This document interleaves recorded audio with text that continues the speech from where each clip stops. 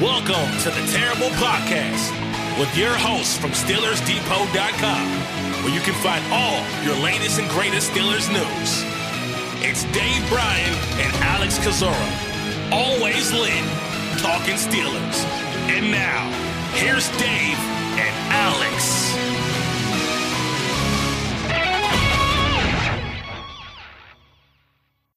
Welcome to the Terrible Podcast, Season 14, Episode 36. He's Dave Bryan. I'm Alex Kozora, SteelersDepot.com. Thanks for being back with us here this Friday, Steelers Nation, as the Pittsburgh Steelers get ready to enjoy their bye week. Team practiced earlier this week, off Thursday, off Friday. I believe they'll return Monday for a practice and kind of get back into the routine as they prepare for Week 7 against the LA Rams. Dave, how you doing? Happy Friday. I've been looking at bye. I think the Steelers can handle them. Slow start. Maybe the offense will struggle against the bye in the first quarter, but some fourth quarter heroics will be necessary. I have Steelers -1 versus bye, but I think they can take them here. But interesting week here. A little bit busier at the front end. Probably not going to be as busy on the back end for obvious reasons, but I think we have enough to talk about today to keep the folks entertained. So let's talk about it and dive right on in. Do you want to start with speculated future coaches or actual Steelers coaches, Dave? Dealer's choice. Where do you want to begin here today? Let's get all the speculation out of the way. All right, we can handle that probably pretty quickly. You guys might have seen, we've not written about it a lot on the site until today, but obviously Matt Canada, while it appears he's going to be the OC for the rest of the season, very, very unlikely to be the OC in 2024. And so that's leading people to speculate and talk about who could be the next offensive coordinator of the Pittsburgh Steelers. And a couple times, I think last week and earlier this week, Jerry Dulac has speculated, I don't believe this is sourced in any way, shape, or form, but speculated that John Gruden could be the next OC of the Pittsburgh Steelers. Given the Tomlin ties from their time in Tampa Bay together and their friendship that existed for, I'm not sure if it still exists, but it had existed for some length of time. And then what is most notable about that today is that Warren Sapp was on Jason Whitlock's show, and he knows John Gruden well from their time, obviously, in Tampa and with the Raiders, and shot down any chance of John Gruden wanting or becoming the Steelers OC next year. So bottom line is we basically have through Warren Sapp, John Gruden on the record of not becoming the Steelers' next OC. Yeah, and Sapp pointed out that he also talked to Tomlin as well too, and that Tomlin was headed to watch his son that plays at the Ivy League school play, I think, this weekend as well too. So it sounds like he got either a call or a text back from Tomlin, and in so many words says, I don't know where to get this stuff from and all like that. And once again, we know how all this stuff it's all speculation that almost that turns into reports. Right. The specuporting. The specuporting. Yeah. It sounds like something you do on Star Trek. I want you to specuport me up there. But look, I think we're both, and most people have come to probably a speculation that Matt Canada's not long for his position, and that at some point we will be speculating who the next offensive coordinator will be, but it certainly does not sound like it's going to be John Gruden at this point. And even before the Sapp comments, I never paid much mind to it. It's why we didn't write about it, because it was just pure idle speculation, people trying to put two and two together, which is fine. We do that often in the off season, but it never made sense from the standpoint, given all the baggage of how things ended with Gruden, with the Raiders, and the emails that got leaked and the language he used, all that kind of stuff.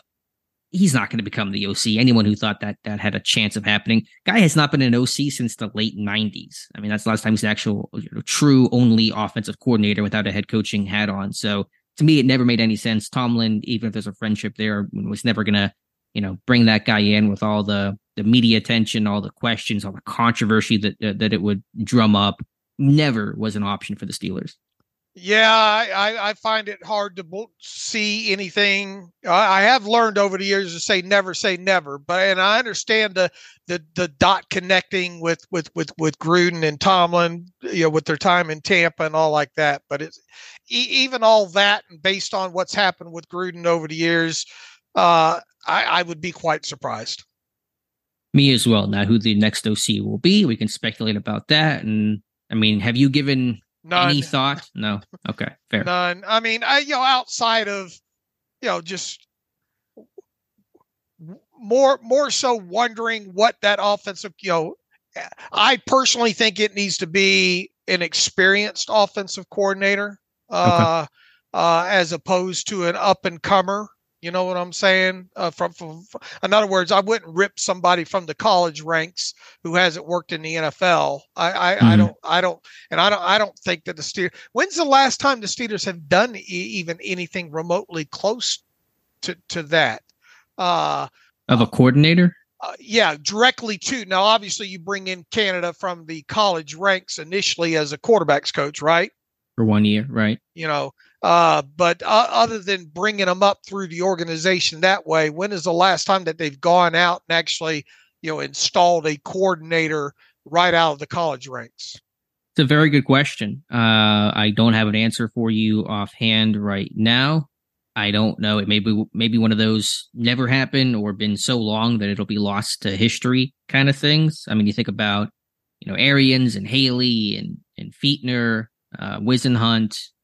Defensively, you think about LeBeau, Keith Butler, Austin, Tim Lewis. None of those guys were college hires. In other words, the obvious thing to point to is Mike Sullivan would be next in line. But I think at this point, I view Mike Sullivan just as a career quarterbacks coach to me. I mean, he's been an OC, sure, but I don't think he's going to be the replacement. I think they are going to go out of house for the next OC hire. And I think they should. And I bet dollars to donuts, it would be a recycle of, someone that's already been an offensive coordinator. Now, could that be a Leftwich? That there's more quote unquote, I guess, reports that have been out there that we haven't really addressed, because really it's only been kind of one report, I think, right?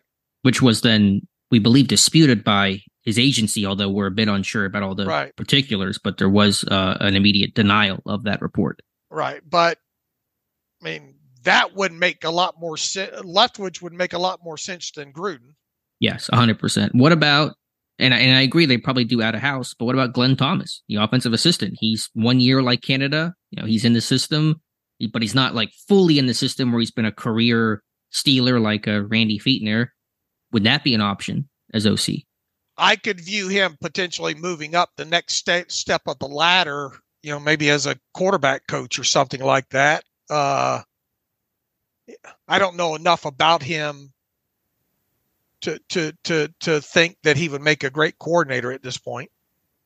Same. I don't know much about his background in terms. I mean, he's been a coordinator before in, I think, the college ranks, never in the NFL. But I just want to at least acknowledge that as an option or as a possibility, or somebody that may be interviewed. Because I imagine they're going to interview, internal guys, maybe Sullivan and Thomas, along with external guys, and go from there. Okay. I haven't given it much thought of. All I know is that I hope that it would be an outside hire and somebody with experience, and maybe on, what about Jim Caldwell? Jim Caldwell's been linked, but he's a lot older now. Is that, do you need that kind of guy to come in and has the game passed him by? He is older, Could that be an option? Obviously, he's been linked to Mike. Him and Mike Tomlin are friends, and I think over the years we've named him as a potential candidate in the past. Yeah, I mean, it's an option. We can throw out probably a dozen names of possibilities. He's in Carolina right now as an assistant. I will throw out one name that, again, we've mentioned before. They've actually interviewed before, but Pep Hamilton. He's with the NFL Network last I checked, and a guy Pittsburgh looked at before they hired Canada in 2021, and somebody that's still an option. Okay. That's your experienced OC right there. It's kind of probably what you're looking for. Okay. So anyway, I don't want to spend too much time on it, but it's a Friday, and that now is officially on the record about John Gruden, and so that's not going to happen. I mean, I rarely kind of say in those absolute terms, but this one is not going to happen. All right, I agree. All right, let's hear from the coaches who actually are employed by the Pittsburgh Steelers, including one Matt Canada, who spoke to the media earlier this week since our last show. Not sure if he really had anything incredibly notable to say. There are some people looking at his comments about how the players have to play better and accusing Canada of really deflecting blame and putting it all on the players. Do you have any sort of thoughts on that quote from Tomlin or from Canada? Excuse me. I tell you what really kind of got perked my ears up a little bit was him talking about the frustration. Let me see if I can pull up that exact quote here from Matt Canada on. I just closed out my browser. Damn it! I think I have it here. Do you want me to read it off to you? Yeah. Dave? Sure. It says, "Quote: I feel really good with where we are. Our players are certainly frustrated and disappointed with our production, but I don't think there's a lack of belief in them and in each other and where they think that they can go and understand that they got to be better. And we're sitting where we are sitting. We'd like to be better, but there's a lot of football left. And I feel like there's a good vibe from the guys about going out to play the rest of the season and certainly do what they expected to do coming into the season," end quote. But he never. What I was hoping would have happened is a follow-up question is, what does that frustration look like, or something along those lines. There, he says that the players are certainly frustrated, but he goes on to say there's a good vibe from the guys about getting to go out and play the rest of the season and all like that. He's identifying that there's frustration there. As there should be. If Right. they weren't frustrated, that probably would be a bigger issue. But that's notable, like you said. So the frustration is that at this point, they're concerned that things might, that things are the way they are and they might not get turned around, and like they're doing everything they can through the first 5 weeks of the season and it's still not clicking. So I would imagine the players are frustrated. Sure. But who are they frustrated at? Themselves? Canada? Something else? That's the question. I think it's everything. Yeah. And I think Canada is within that, I mean, and then how can you not, even if you turn off you would literally have to unplug yourself from all TVs, print media, the internet and all, to not constantly see the rankings, quote unquote, of this team and what this rankings of this offense has been for the last 3 seasons. And that alone, like it or not, is going to have you question your own system and schematics that you're in, right? Sure. And that's probably where part of the frustration comes from. I know some of these guys have not been here for the last 3 years, but even the guys that were here last year that felt this team get in the right direction after the bye, and then you're kind of back at square one going into the bye this year. You're not building upon that. So that's frustrating because you feel like there's some talent and that they're capable of doing some of these things. And yet it's the same story each year of consistent struggles and the same problems of not converting in the red zone and slow starts and having to play from behind and play hero ball. That's a really frustrating aspect of just how things have looked, not just the results. Assuming or not assuming, speculating if the offense were to improve, well, it feels like there's nowhere where to go. But, careful. Don't challenge them. Up right now. What does better what level of better can this team even get to from what it feels like right now? Well, what they want to do, and this is very obvious, bare bones, but it is the name of the game. And I'm going to sound like Canada here, but put points on the board. They have to score more points. Their offense is averaging. They have 63 offensive points in 5 games. That is 12.6 offensive points per game when you discount the 2 defensive touchdowns and the safety. I mean, that's not going to win in the NFL. I don't think. Look, some people might take issue with it and say, but they keep winning. I don't see how it's sustainable to keep doing what they're doing. And it's sort of the things we talk about in recent shows here, which is get help from the other team, get a few triple explosive plays for touchdowns, and then rely on the defense to take away to make big splash plays there. I just don't see how maybe it's sustainable enough to get you to another 9-8, right? Especially against some of this competition. It just does the way the offense is playing specifically, it doesn't feel like it's sustainable to be anything more than a 9-8 record. The question is, though, because all you have to do is focus less on the records, but how do you win the North? What is the path to win the AFC North? And you got to continue doing what you're doing. That's beat other AFC North teams, which they've done. To their credit, 2-0. They have done that before the season even started. And it's not this huge revelation. I thought they got to at least be 4-2 in the division. And they are halfway there to the wins. Right. And it's not unthinkable at this point to think that they can't win at least 2 more games. Sure. It's entirely, all they have to do is go, 2-2?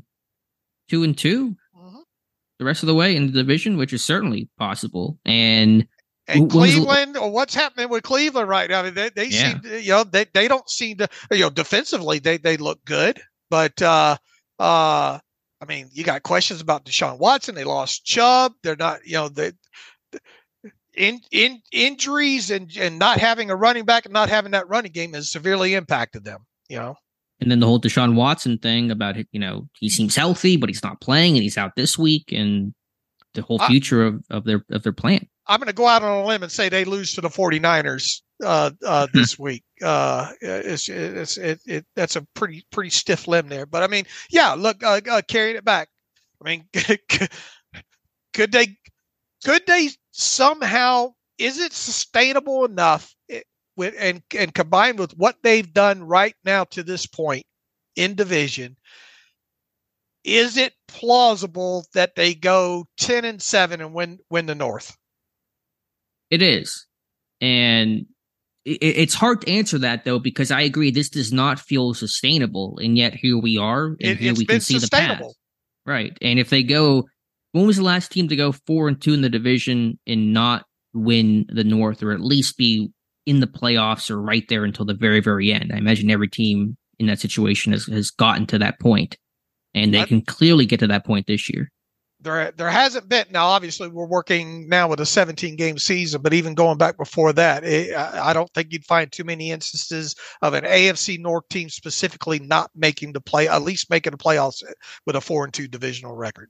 Right. So they're a hard team to figure out. And again, I'm going to write about this for Monday, Dave. I'm still working on all the data collection, but the Steelers are just insanely good in 1-score games. Nobody wins ugly. Nobody wins close like the Pittsburgh Steelers. I mean, since 2007, they have the most 1-score wins in football. Since, I believe, 2020, they have like a 70% win percentage in 1-score games, which is insane. This is a ridiculously high number. They just find a way to win it late. And that is how they've won routinely, especially the last couple seasons. Right. Now, look, do I think some of their defensive woes can be cleaned up a little bit at this point to make that unit better? Yeah, I think that can happen. Especially, man, if you get Cam Hayward back and you keep these edge rushers healthy and you clean up some tackle, I think the defense can do enough to potentially keep the scores down in some of these games. Sure, and hopefully offensively, I think getting Deontay Johnson back is going to be huge for this offense to give them a boost. How good is that boost going to be? We'll see. Are you asking sincerely? Yeah, I mean, without it, I'd rather have Deontay than not have him. But they still got to use him correctly. If you go back to last season, you ask him to run a bunch of curls and comebacks and not put him in an opportunity to make the yards after the catch, then how much is that going to improve the offense? Well, I take it from the standpoint of you're going to get your best route runner. It's going to take the pressure off of George Pickens. It may allow you to do some more, not gadgety, but different things with Calvin Austin, which probably you were planning on doing before the season began. So it's not going to make this a juggernaut offense, obviously, but it's you're getting your best receiver, your most complete receiver back. I mean that has to be an impact in a positive way. It won't hurt. That's for sure. It will not hurt. All right, now look, I didn't want this to.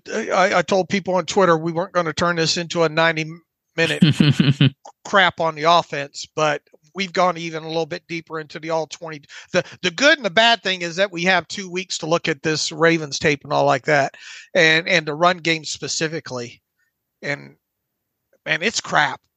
I mean, we already knew that, but it's crap. I mean, schematically, they're not being set up to win, let alone the execution of it. How do you fix it? That's a big question I'm asking off the top here, Dave, but I think we've identified the problem. Where do we go from here? Hey, you got to start blocking. You can't run runs with unaccounted backside defenders. Yeah, what did you think about that play? That looked like a read option. Should Pickett have pulled that one? Is that by design? Is there a possibility that he could do that? Probably, but I mean, you got a guy with are you really going to put in some read option stuff for Pickett with that knee? And look, that knee looked, true.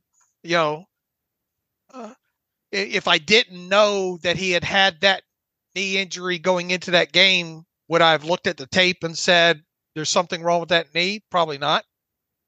Right, but we can assume he probably fought through it. Right. I mean, once again, do you really want to put the quarterback in that situation? Fair. And what you're referencing here is a run from Najee Harris against Baltimore, where the backside defender, I think it was a defensive lineman, was unblocked and just crashed down and made the tackle on Harris for a run stuff. And we're trying to figure out what the design of that play even is. And look, it's happened more than just this Ravens game too. If you go back through the tape, there's been several times when they've let unblocked backside guys easily make a tackle. And then in other instances too, you're having linebacker. It's like, and look, Patrick Queen's one of the better inside linebackers in the league, but even he looked like he recognized and knew some of the stuff was coming, and just kind of a slight scrape, into a hole for an easy tackle. And they weren't blocked half the time. Right. You got Smith and Queen running free. Of course, they're going to make plays. Any unblocked linebacker is going to make plays when they're free like that, especially those talented guys. I mean, they're predominantly running inside zone to this point with some. I don't think they ran any duo, did they, against the Ravens?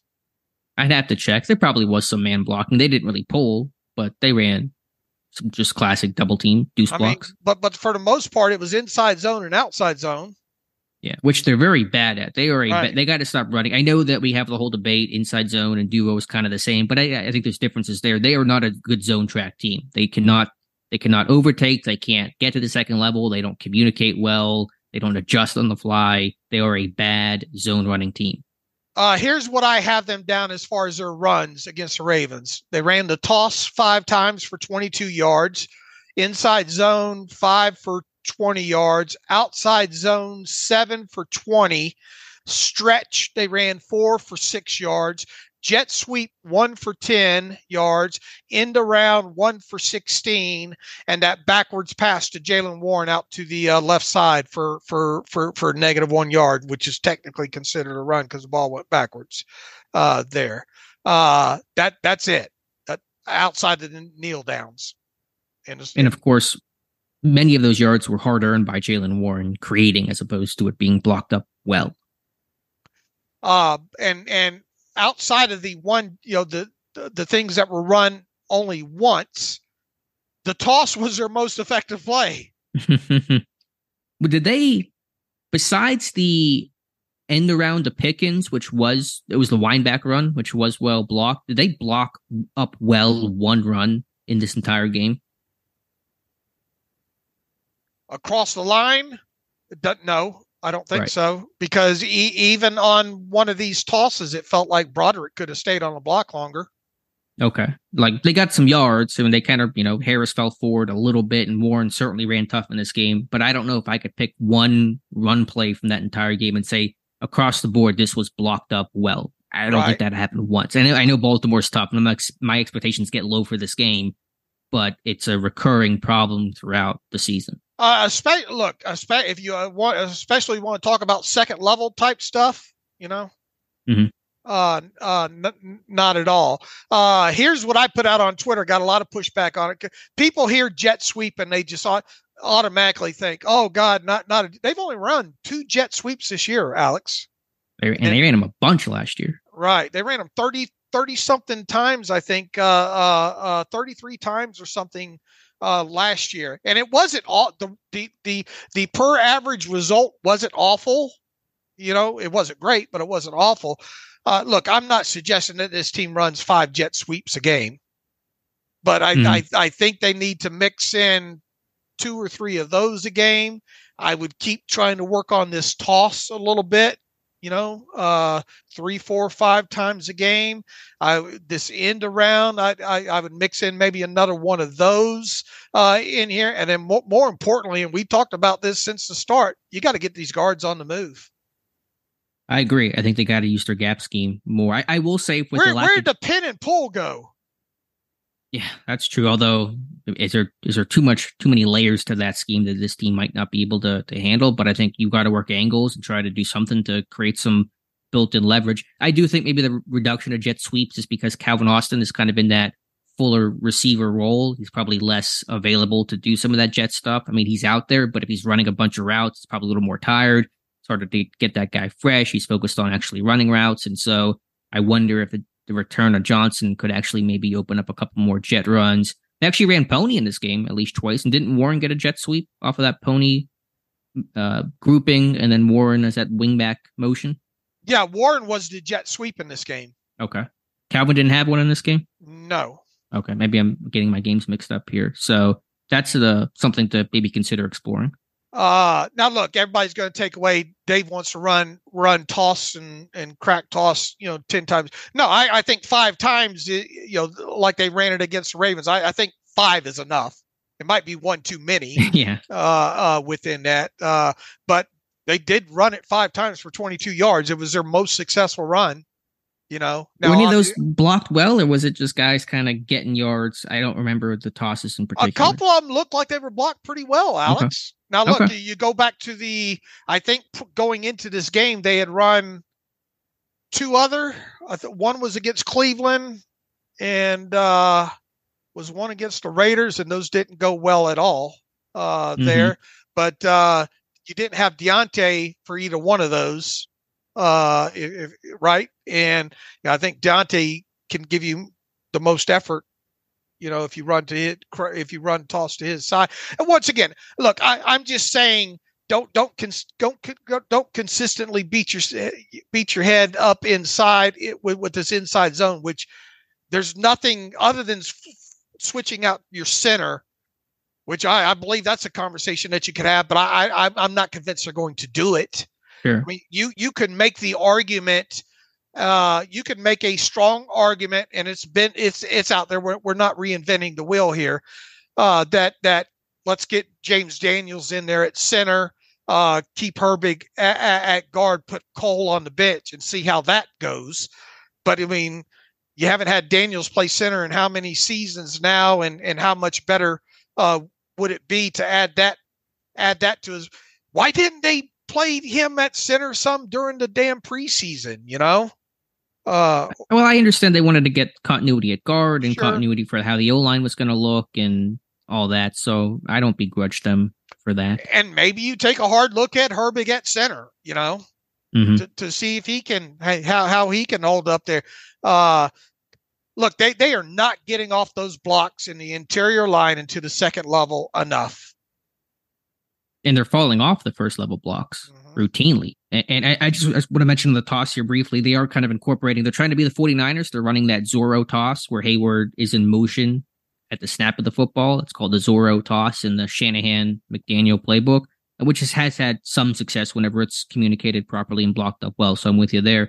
But I was going to bring up the conversation. But I think they've only run toss, like I said, like 7 times in total. So really the only success that they have was the success that they had against the Ravens. Is it enough to build off of? Sure. Yeah. It's been a newer add-on to the playbook. And so I've seen it. I saw it. They ran Zorro toss like probably 2-3 times against Baltimore, I think. So we'll see if that kind of stuff continues. But But you can't run it 12 times a game either. No. But I mean, they ran it, 3 or so times. When there were some miscommunication issues they've had with Hayward, but when it's blocked well, it can work. So it's something to at least consider sprinkling in going forward. Is my point. But I was going to bring up Mason Cole, and we talked about him last night. And my terrible take is on Cole today. This guy's been really bad, and I can't explain it. I thought last year he was steady, he was solid. I just fooled because it wasn't Kendrick Green and it was just competent center play that I thought it was the Ritz cracker instead of the old Eddie Murphy joke of you're so starved. I viewed his season last year as serviceable, and I guess I built into that on top of it that he seemed to be playing on one leg for most of the season. And I think with what we saw with Kendrick Green and getting used to that to almost a full season there, it did feel like a big upgrade. It was an upgrade. Right. I mean, he was playing decent football last year. I thought so. And he was hurt. We agree. He was playing through a leg injury the entire. So why is it so bad this year? It's just fallen off. It really has. It has. Is he hurt again? Is something more severe? I don't want to make an excuse for him. He's not playing well, but he has just been. I mean, he got beaten pass pro twice by Michael Pierce, who's their big nose tackle, 350 pounds, and the dude's cooking him like it's Aaron Donald, who he's going to see in week number 7. He's going to see literal Aaron Donald. Yeah. I think this is a case of seeing what he is, and that's a journeyman backup center at this point in his career. Which leads me to the question. Now, I think he's going to remain the center the rest of the season. I know we could talk about moving Daniels or Herbeck. I don't think those things are actually going to happen. There is some intangible aspect. I think Cole's a smart guy. He makes line calls. Pickett trusts him. They're not going to change things dramatically. I believe Cole will be the center, but he's got a roster bonus due in March. You were telling me, and I think it's hard to justify picking it up. It's not a bunch of money on the bonus. Like it's $1.5 million, but it's hard to justify that. It is. And people have asked that. I haven't looked at the centers around the league, but it's hard to imagine that you're going to get much quality at a bargain bin price via the trademark, right? Trade deadline mark. Yeah, I doubt that's going to be on the table, especially when you have other options that can play center on your roster. Yeah, they would go to trying to trade for somebody and learn your offense and get continuity and comfort with Pickett. In less than a week's time is impossible. Okay, so let's assume that he's going to remain the center. How does the running game get better? And really, he's been beat in pass pro too. So it's not just that. There's a lot of interior pressure coming with his name on it. To me, I'm scrapping the zone runs. I'm running, and again, we can debate differences between zone and duo. I think there are some. I'm getting downhill. I'm going to be less of that zone track. I'm going to be more the man blocking duo personality. I'm going to run between the tackles and get what I get. And I think they should run to the edge. They've had more success getting to the edge on some of these. And once again, you can't do that 20 times a game. But there's got to be a more. I think another jet sweep or two a game. Maybe with Calvin Austin and try to get, because they've only done it with him once, right? In week 1, and that didn't go obviously well. But I think you try to do something with his speed, maybe an extra time or two a game with that, or an end around or something along those lines. Sure. I'm not saying to solely run just duo between the tackles, but like our base run game is going to be revolved around that, and then you can mix in the toss game, the Zora toss game, the end arounds, and should there be more RPOs? I feel like there have not been many RPOs. I always think when offenses struggle that's something that they should go. I said that in Ben's final year as well too. To get back on track, maybe you need to go basic, and it's just basic stuff, right? But at least it's an option. Sure, and I don't think there have been many RPOs run in Pittsburgh, and B, not many passes on those RPOs. I know they're reads based on box count and coverage and all that, but there's been, I think, some moments where Pickett probably should have thrown the ball on some of these RPOs, these kind of stacks that Pittsburgh runs, with Calvin Austin kind of being the screen guy as the pass option. that we probably shouldn't have run the ball. It probably should have passed it to Calvin. Right. And look, you want to talk into other things that we said after the first couple of weeks we'd look at in a couple of more weeks. When Kenny's under center, they're running the ball. That's true. Do we know updated numbers on their run rates under center? I know they were at like 90%, but that was after, I think, first 2 weeks, and we agreed that was a small sample size. And with the way week 1 went, passing out a shotgun, it was hard to really make meaningful conclusions on that. Well, look, let's go to the Ravens game. 23 runs under center. 5 were kneel down. So that's 18 runs from under center. How many plays under center? How many passes under center? Dropbacks under center, 0. Okay. Really? This is really. They didn't run play action off of that once? Not according to our charting and all. I believe it. I'm just trying to wrap my head around it. Okay, well then, yeah, you can criticize that. Talk about a tell. Out of shotgun, 7 runs in shotgun. 1 was a scramble. So 6 runs out of shotgun. 25 dropbacks in shotgun. Okay. Now, granted, some of that last drive, of course, you're in shotgun, you're throwing. That probably seems a bit more balanced, but 18 runs under center and 0 passes. Right. Okay. Well, now there's enough here, and that was obviously a close game where it's not, dictated by game circumstance, where that's not acceptable. Right. Now let me see if I can pull up the full numbers here for the season. Yeah, I'd love to. It's probably going to be in that 90% run range, and I know we don't have at the moment direct comparisons to the rest of the NFL, but based on some of the past numbers we've seen in other seasons and what I believe Warren Sharp released after the first 2-3 weeks, most teams are not at that kind of really high run rate under center. Let's see. Shotgun, no. And we want to find out rushing. How many? Yeah, well, how many total plays under center, and then break that down into passes versus runs to get a percentage of runs under center. All right. No shotgun runs 61. Okay, so 61 runs under center. All right. Passing under center. Probably don't have to take your shoes off for this one, I'm going to guess. Leave your shoes on. Well, let me guess. I'm going to say 7. I'm going to just say 7. Well, imagine me having a couple more toes than I already have. Okay. 13 dropbacks.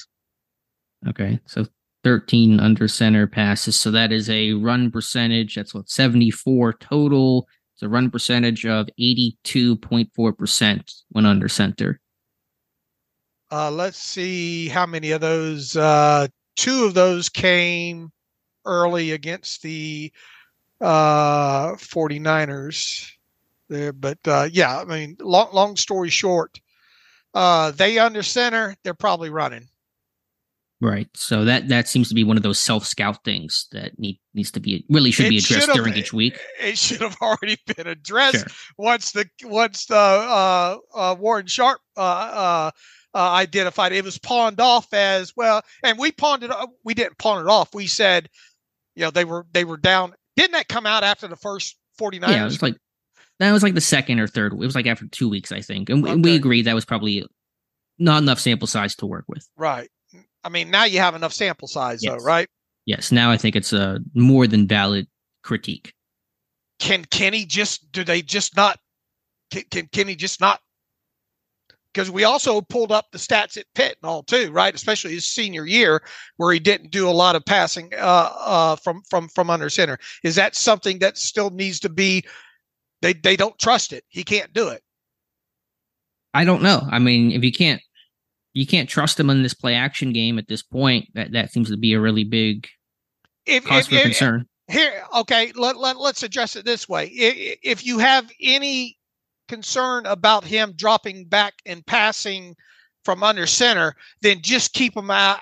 Then just do everything from shotgun or pistol. You know me, I love pistol. They should use more pistol. I've been saying that forever. Should they use more pistol?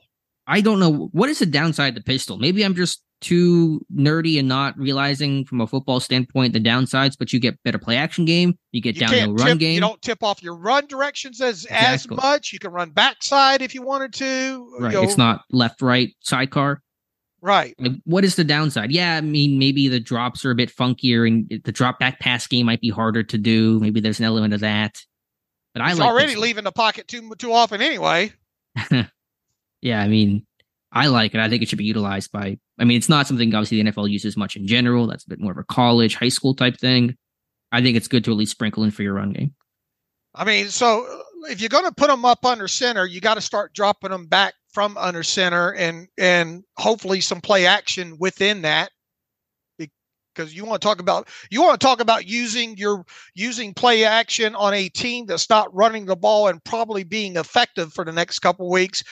I don't see why that wouldn't. If I'm a second level defender, I'm thinking run the moment he comes out from under center with that football.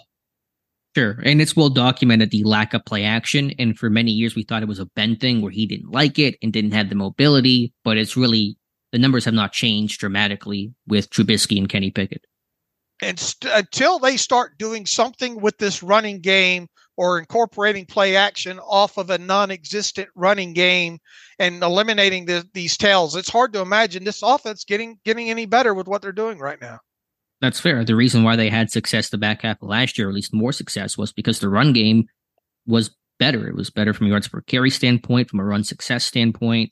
They had a great third down usage because they were getting in. I mean, Pittsburgh is getting in third and short this year. They're not in third and long, but they just, I feel like, and I've said this before and people have made the point as well, I feel like Pittsburgh plays for 3rd and 4. They don't play for the first down on 2nd and 7. They're just let's get into 3rd and manageable. It's their whole philosophy. And in today's NFL, that seems like an antiquated thought. And I'll go back to other things. And once again, this is unfortunately turning into bash the offense, but I don't know if there's a way around it right now, especially during the bye week. But they've got to start incorporating more of this quick passing game with these slants or outs or whatever. They've got to, and that can be accomplished with an RPO. Right. There's got to be an elongated run game, which becomes your quick game, your 3-step game, your screen game, your RPO game. That needs to be used more as a partial run game substitute when you're struggling to run the ball the way that they are. How many RPOs have they run?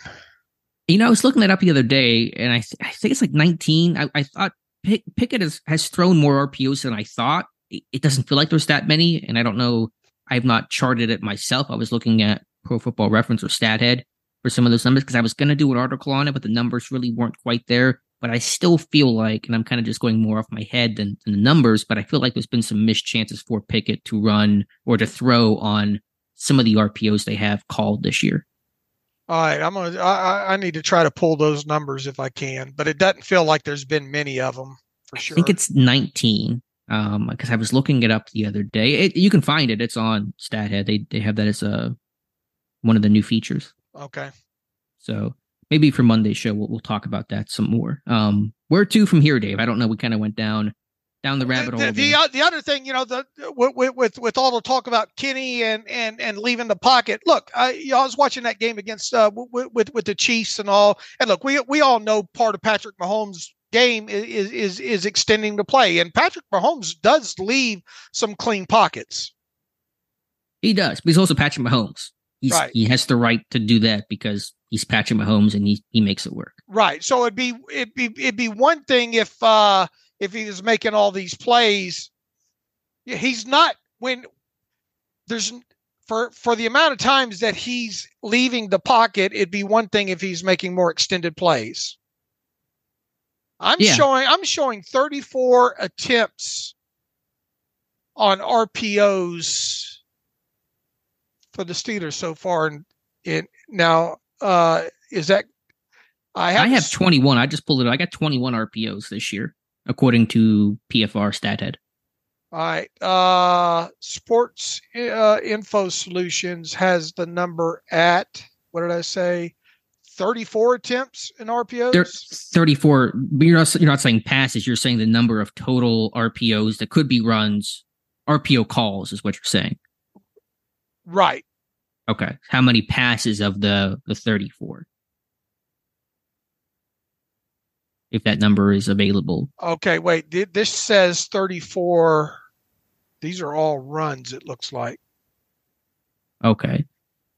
Well, we're going to have different, I mean, at least different publications are going to have different numbers because StatHedge given me 21 total RPOs with 11 passes in 10 runs.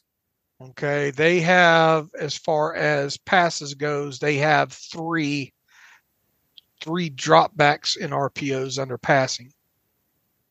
That seems more realistic to me. I don't remember many times this year where Pickett has thrown the ball on an RPO. Okay. But we're going to have to probably look at those numbers some more. So, yeah, because they have 30-something as far as runs off of RPOs. And so they have 34 runs and 3 passes on RPO plays. Is that the numbers that SIS is telling you? It looks like, let me sort it one last time here. 34 attempts, rushes. And 3 passes. And 3 passes. To me, that's, now again, numbers differ, and PFR is giving a totally different number here, but SIS, to me, that feels more correct, because I can't remember any times they've thrown the ball on RPOs this year. Okay.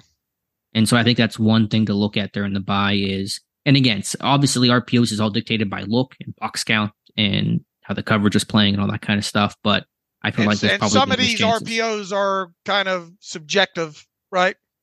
As you can tell, StatHead and SAS are giving you pretty considerably different numbers. So, although I think at this point, if you can't identify an RPO, like, it's pretty easy to do.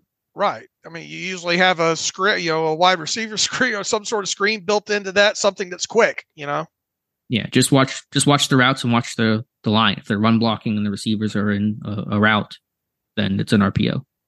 But anyway, we'll look at that Monday. All right. But once again, if he's going to extend a play, he's got to start making more plays on extended plays. Yeah, I mean that I'm with you 100%. I thought Pickett's pocket presence was better. I thought Baltimore. It was better. Yeah, I definitely thought it was better. So hopefully that continues. I mean, some people have thought, and it's not a crazy thought, does the knee injury almost keep him in the pocket a little bit more from a play call and from a mobility standpoint? Is that almost in some way a weird blessing? Maybe, but I mean, he's going to be over that knee. He should be go completely over it after the bye, I would think, or in a lot better shape.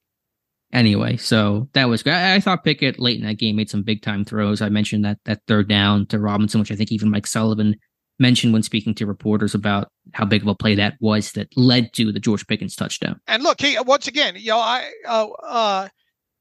made some great throws in that game. Yeah, I mean, again, but their back shoulder, and the one that you've highlighted several times to, and even was it Sullivan that highlighted that play to Robinson on what was it, third down?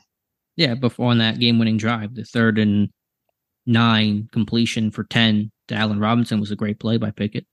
I think for any other passing game to get better, though, they've got to get this running game squared away, and that's something we said going into the season that that's why we were looking forward to bully ball, yada yada, but none of that is manifested. But anyway. No, it hasn't. Sticking with the coaches, the bye week does let us hear from the positional coaches, which you only get to hear from them during the bye. Is there anything any of them offensively, defensively said that caught your attention? Whether that's Frisman Jackson, Pat Meyer, Carl Dunbar, Grady Brown, etc. Not as a whole, just I guess the whole Joey Porter thing. Yeah, I mean we've talked about that a lot, and Grady seemed to be more open to it than what Terrell Austin was. Again, I'm just going to wait until after the bye and see how things look in week 7, and then I can judge how smartly or not they're using Joey Porter Jr. I mean, those position coaches don't give a lot away in general anyway. I mean, what was the most eye-raising thing? I mean, you guys wrote about it. Yeah, I mean, obviously none of them said anything, earth-shattering overall. I thought Sullivan had a couple interesting comments that I read about one today on Pickett that they're trying to get him to be maybe a little less greedy. Do you think that's an accurate depiction of Pickett's play? It didn't feel greedy to me, but maybe that's some of those forced throws we saw, especially earlier in the season. Should he check down more? Quicker? That's a fair point. I mean, we talked about Najee Harris having, how many catches did Najee have this year? Like 3, like 4 passes. And I know he's not the third down guy, so he's not going to have as many as he typically would, but he has 5 receptions this year, which feels low overall. Is he waiting too long in hope that some of these plays are going to develop and then forcing it at times? It hasn't felt like there's been a ton of forced balls, but maybe I'm getting clouded here. I think, especially the first couple of games, I think it's gotten better. I think he's. I would have liked him to be more aggressive in a couple of these instances and pull the trigger on a couple of them more than anything. The Houston game, you talk about some of those throws to Pickens that should have been made. I think about, remember that one against, was it Cleveland, like out of the half, and he's scrambling to his right and just throws it, and it should have been picked, and just on that sideline throw to Najee. Like, that's probably the stuff where it's like, just punt that play, throw it out of bounds, and live to fight another day. That's probably what Sullivan is getting at. Okay. All right. But interesting comment there from the other guys. I mean, Pat Meyer recognizing the run game has to be better. That's obvious. What is Pat Meyer's status after this year? I think he needs to be gone too. Yeah, I think he needs to be gone too. It's not working. Yeah, I mean, do you bring in? I don't know how obviously you can replace him, but it's so hard to judge Pickett at this point right now through these amount of games, other than wins and losses, for the sheer fact that they can't get anything going in this running game. And even when in the back half of last season, it wasn't great. I mean, it was improved, but it wasn't great. And it's so hard outside of his pocket presence. It's so hard to judge him. I get that. The question is, though, when do you judge the guy? When do you judge and evaluate a quarterback of, is he the future or not? Because you called it earlier, Dave. They're going to change coordinators next year. And are we going to sit there after 2024 and say, well, it was a first-year OC and they got to get on the same page and there are other changes and yada, yada. Are we not able to judge this guy until, 4 years into his career? Right. You shouldn't have to do that. Right. Not in this day and age. You should be able to. My feeling has always been that 20 game mark. Heck, these next 3 games are important for this team and for him for several reasons. Well, you always talk about 6 games into the sophomore year. After the Rams game, that's your 6th game. That's the 6th game of his sophomore season. Well, I always like to say 20 games as well. So, okay. I mean, he's almost there, right? Right. So it's about 3 more games, right? Yeah, he's got how many games? If you count the Jets game, he's sitting at 18 games right now. So after week 8, week 9, so 20 starts will be 3 games from now. I'm hoping to see a nice jump in his overall game in these next 3 games. Yeah, I think he's got to show it because you're right. It's not where I thought it would be at this point of the season right now. Agreed. I think he's below all expectations. And you're right. The run game or the lack thereof has been a big issue, and that's something that has to be factored into the pick and consideration. But they're not going to run the ball. And schematics and all like that too. I mean, he is hand. The thing that bothers me most is his pocket presence and him not pulling the trigger on some of these that seem to be there. That's my biggest takeaway from him at this point. Right. And that has nothing to do with a lack of a run game or even necessarily as much schematical type stuff. I mean, he has been hit a lot, but it still to me does not excuse the pocket presence issues because he's compounding the problem whenever he bails early. Right. But he is on pace. I checked this last night. I'm going to write about it for the weekend. He's on pace to be sacked 47 times this season, Dave. That's going to be tied for the 3rd most in a single season by a Steelers quarterback. We're getting into the Ben era, like peak backyard Ben era of sack numbers without the great backyard Ben plays. Right. And once again, I have no issue with a quarterback leaving the pocket, but you better have some splash come out of that, Right. And we're not getting enough of that. We're not seeing enough of that. All right. After 40 minutes of bashing the offense, something that we didn't really want to do, where to from now? I mean, at least it wasn't specifically Canada bashing. I think it's an all-encompassing bashing. Right. I guess defensively, any thoughts? I mean, we talked about Porter a million times. We don't have to talk about it probably anymore. Is there anything defensively you want to see changed or done differently out of the bye? I'd like to see him run even more man, I think. Do they have the guys to do it? Yeah, that's the question. especially if Joey Porter's not on the field. Right. Porter, that's his calling card. Peterson and Wallace, it's been less successful, let's say. Tackling is that's been bad. That's been bad. That needs to be improved. I thought the inside off the ball linebacker play was probably the best it's been in this game against the Ravens. I agree. I think overall, I've been happy with that group. I knew they were not going to be amazing or all stars, and they're going to have their warts. But I think they played to run hard. They have an edge. They're physical. They're not miscommunicating. It doesn't seem like, and they're making some splash plays. I'm happy with the overall production.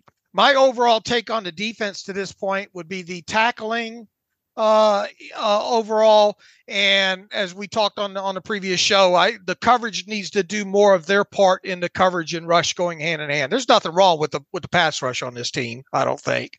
The coverage needs to start holding up their end of it when the pass rush is not getting there, and especially if there's quick game involved, or especially if it starts at games when they're not handling the run very well. Mm-hmm. I was running the numbers last night. Let me pull them up here. And again, this is going to be some of the weekend content to get us all through the bye, but I'll mention this now if I can find my charting. We talked about how much Mink has been used in the box this year, and he has been quite a bit. The numbers are, what do I have here on the numbers? Let me give Fitzpatrick. I just lost where the numbers went on Minka, but his box rate has been, I think it's 16% this year, and last year he was at 3% box rate, and so that's one very notable difference. Yeah, and he has yet to record an interception yet, Yeah, which they can be fluky, and teams obviously know where Minka's at, but he's had longer droughts than this. I think in 2021 or 2022 he had a longer drought. Not 2022 because that was the Big Six to start the year, but I think 2021. But they have used Minka differently this year. And look, if your offense starts improving, can possess the ball more, your defense. I'm less concerned. I have concerns about the defense, but they're far away from the concerns about the offense there. Sure, but I mean, would you call this a good Steelers defense as of right now? I'd call it average. I'd call it average right now. The only thing propping them up is the pass rush and making the key splash plays at key moments of games.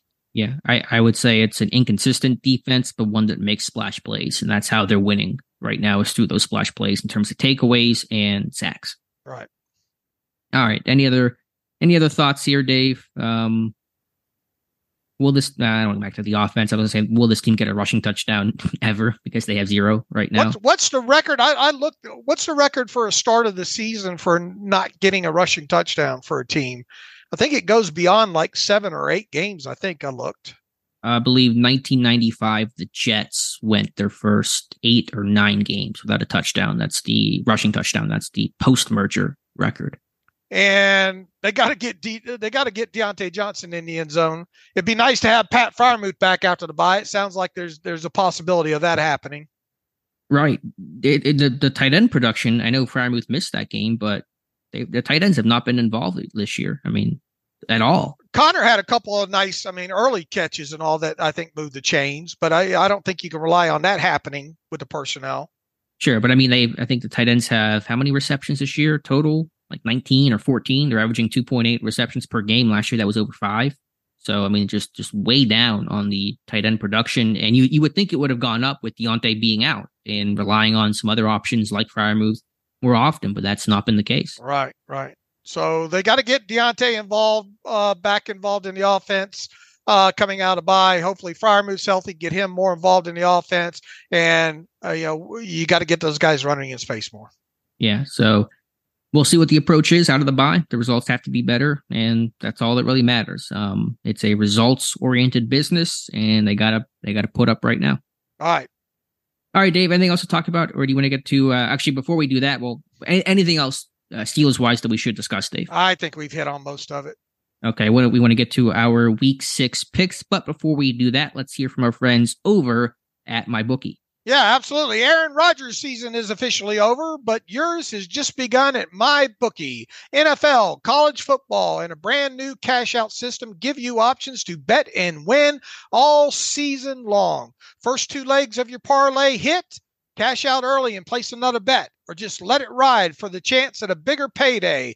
Join us at MyBookie for an entire season filled with daily odds boost, same game parlays, and huge prize pool contest. Right now, MyBookie has a no strings attached cash bonus that lets you deposit and withdraw quick. Use our promo code TERRIBLE on your first deposit of $50 or more, and you can receive up to $200 in cash instantly credited to your MyBookie account. That's promo code TERRIBLE to claim your own cash bonus now. You can bet anything, anytime, anywhere, only with MyBookie. And of course, you can get to them by going to mybookie.ag, Alex. And we are both 1-0 on the week, with the Chiefs just covering last night. Al Michaels giving all of us degenerates a shout out at the end of that game and calling.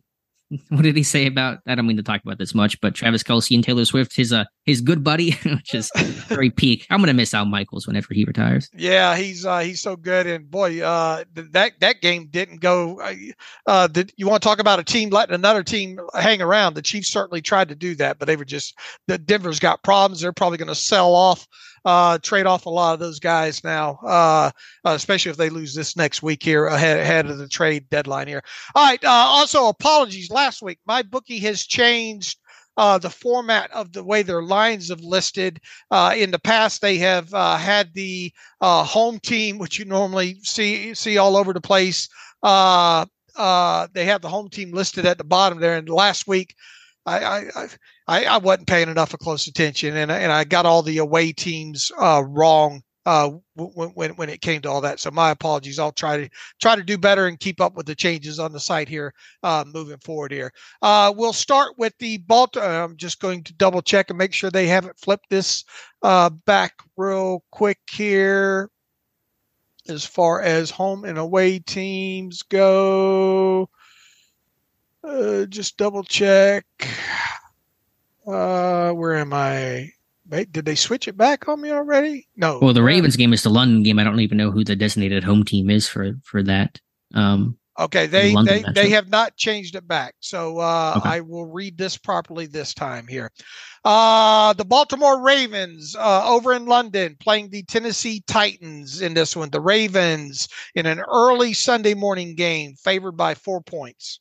I'm going to go Baltimore. They're going to bounce back. They know what they left on the table against Pittsburgh. So give me the Ravens. I agree. I will take the Ravens, lay the 4 points against Tennessee and London. The Indianapolis Colts on the road against the Jacksonville Jaguars. The Jaguars at home laying 4. And I think the Colts are going to be without their rookie quarterback. Minshew revenge game against Jacksonville. I mean, hey, they are lucky to have Gardner Minshew. That's for sure.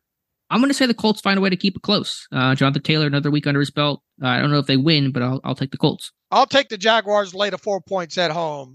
New Orleans Saints on the road against the Houston Texans. Saints road favorites by 1.5 points.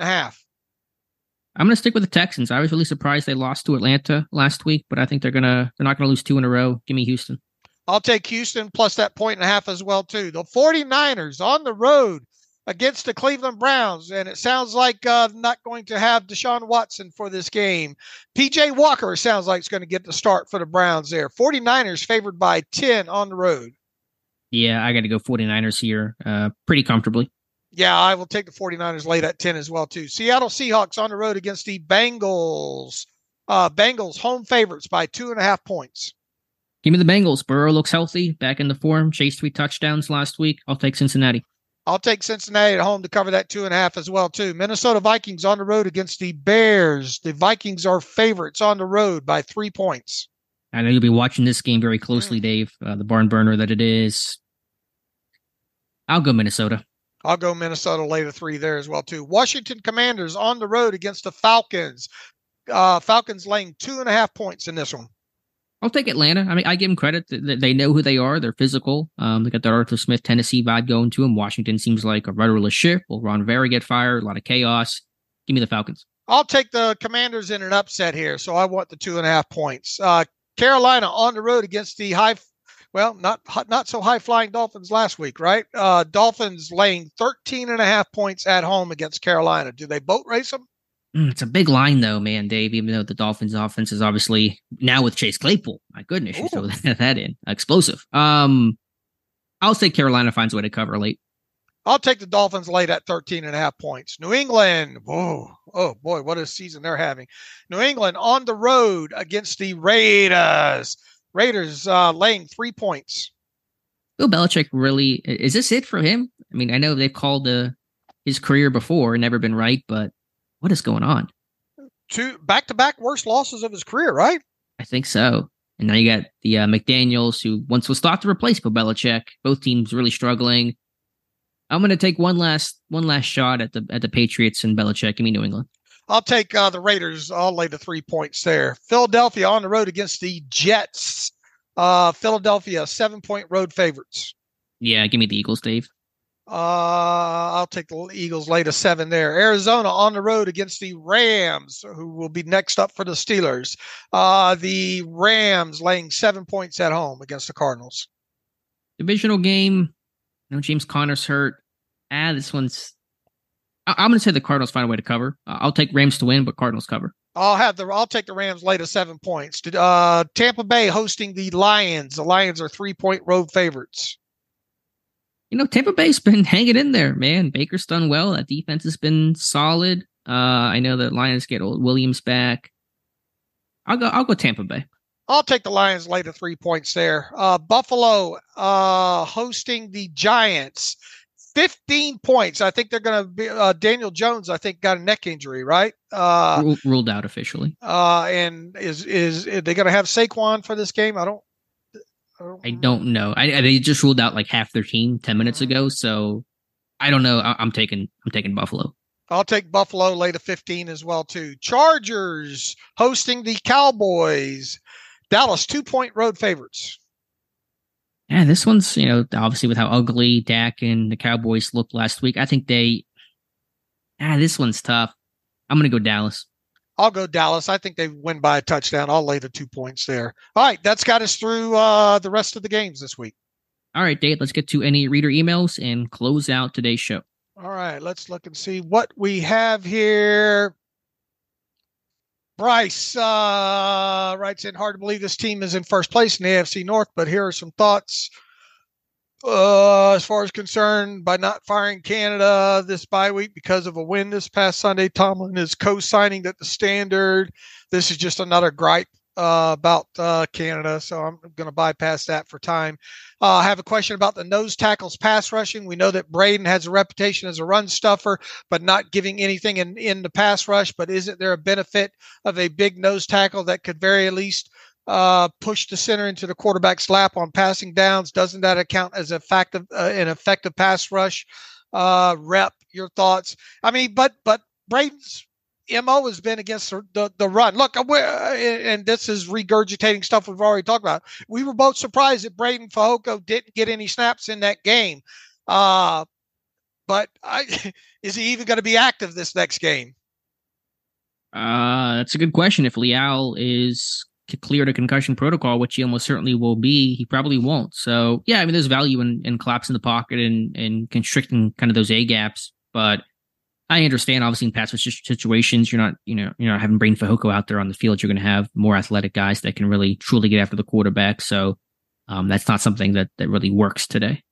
Doug Walter writes in, hope all is well, knowing a lot of season is still ahead of us. The bye week has me starting to speculate on next year. In your expert gambling opinions, who is most likely to be the OC for the Steelers in 2024? Matt Canada, Mike Sullivan, or the field? He says he'll only hold it to us if we're wrong. As always, thank you for your dedication, unrivaled coverage of the Steelers. I'm going to have to choose C, the field. Yeah, that seems pretty easy. I think you take some good money on that. Again, who's it going to be specifically? No idea, but I'll take the field.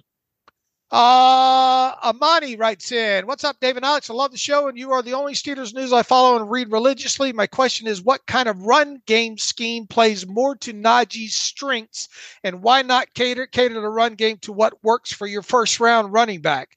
I'm tired of the Najee slander when Warren gets a swing pass and the ball goes out in space. Thank you, guys. Keep up the excellent work. First and foremost, you want to look at Najee and Warren in a vacuum with the running game. You look at the success rates. There's no right side of the fence to be on overall. We talked about the run game concerns early in the show there, so don't want to regurgitate any of that. Look, I think Najee can run in any scheme. What scheme best fits? I tell you, look at him on some of these tosses. You kind of get some of the old. I'm showing my age here, but some of those old Franco tosses, the way he runs, Najee? Yeah. But they were blocked so much better back back then. And no, I'm not trying to compare Najee to Franco Harris here on this. And no, I'm not advocating more tosses there. They got to. I don't know if there's one specific scheme that best fits Najee's running style. I mean, I think it's still more of a downhill, between the tackles, duo, man blocking type of scheme. I think that's best for him. I think it's pretty good for Warren too. I think Warren's probably a little more flexible in terms of what you can run. You had the great stat, Dave. What's their yards per carry on where guards are pulled on their crunch and wham and trap blocks? Isn't it something like 8 yards a carry? I mean, it's up there. I'd have to re-pull those. I don't know where I put them, but it's definitely they're not. They've only run a total of what did I put out there? 8 or 12 total combined of crunch. Yeah, I'm reading your tweet now. The Steelers have run trap, power, and wham just 8 times combined in 5 games for an average of 6.9 yards per attempt. That's a very nice number in so many ways, Dave. And yeah, it's only been run 8 times. Right, and it's such a small sample size. Yeah. But, now go ahead. But I would try to elongate that sample size. Me too. And I understand those wham blocks are a bit more on the defensive personality. You need teams to play kind of more in that wide 9 style, so that it's an easier block on some of these on the defensive ends, for example. But you can at least pull the guards more and run your power much more than what this team has done. And we have said that from the start. Yeah, at least try it. Okay, if it doesn't work, fine. But nothing else is working consistently. Right. What is their refusal to do that? They have personnel that can do it. So that's the confusing part. Let's see here. Would you entertain a trade of Najee to the Bills for a first rounder? Bills need a run game, and Steelers may be able to leverage that. The line play and OC is suppressing his production. Not that Jalen is the savior, but he might look good as a Batman with a sufficient enough Robin. Is the Bills window enough to push for a trade like this? Also, he says, I'm convinced Gunner is a double agent for Belichick and the Patriots. He says, don't believe me. Exhibit J.C. Jackson. Why not help his division rival by sending Najee to the Bills while getting a good asset in return? First and foremost, you know me, I'm not trading a first rounder for Najee. Yeah, no one is. Buffalo's not doing that. I'm not trading Najee, and hopefully that was all tongue in cheek, because if it's serious, a tinfoil hat might be on a little too tight there. I mean, I wouldn't for what I think you'd get. No, I'm not trading Najee right now. No. Yeah. Let's see. Richard Jameson, Joe Clark wrote a good article about Steelers' run game in which he quotes Pat Meyer as acknowledging that they need to be better in the run game. Do you think that Meyer has the ability to make it better? I think I think this is several layers to this run game being bad. I do think Pat Meyer is involved in being one of those layers, but there's a lot of things that happen outside of Meyer and his ability to make it better, as the email writes. Yeah, I mean, can he make it better? They made it better last year after the bye. Are they guaranteed to replicate that? No, of course not. Will they make it better?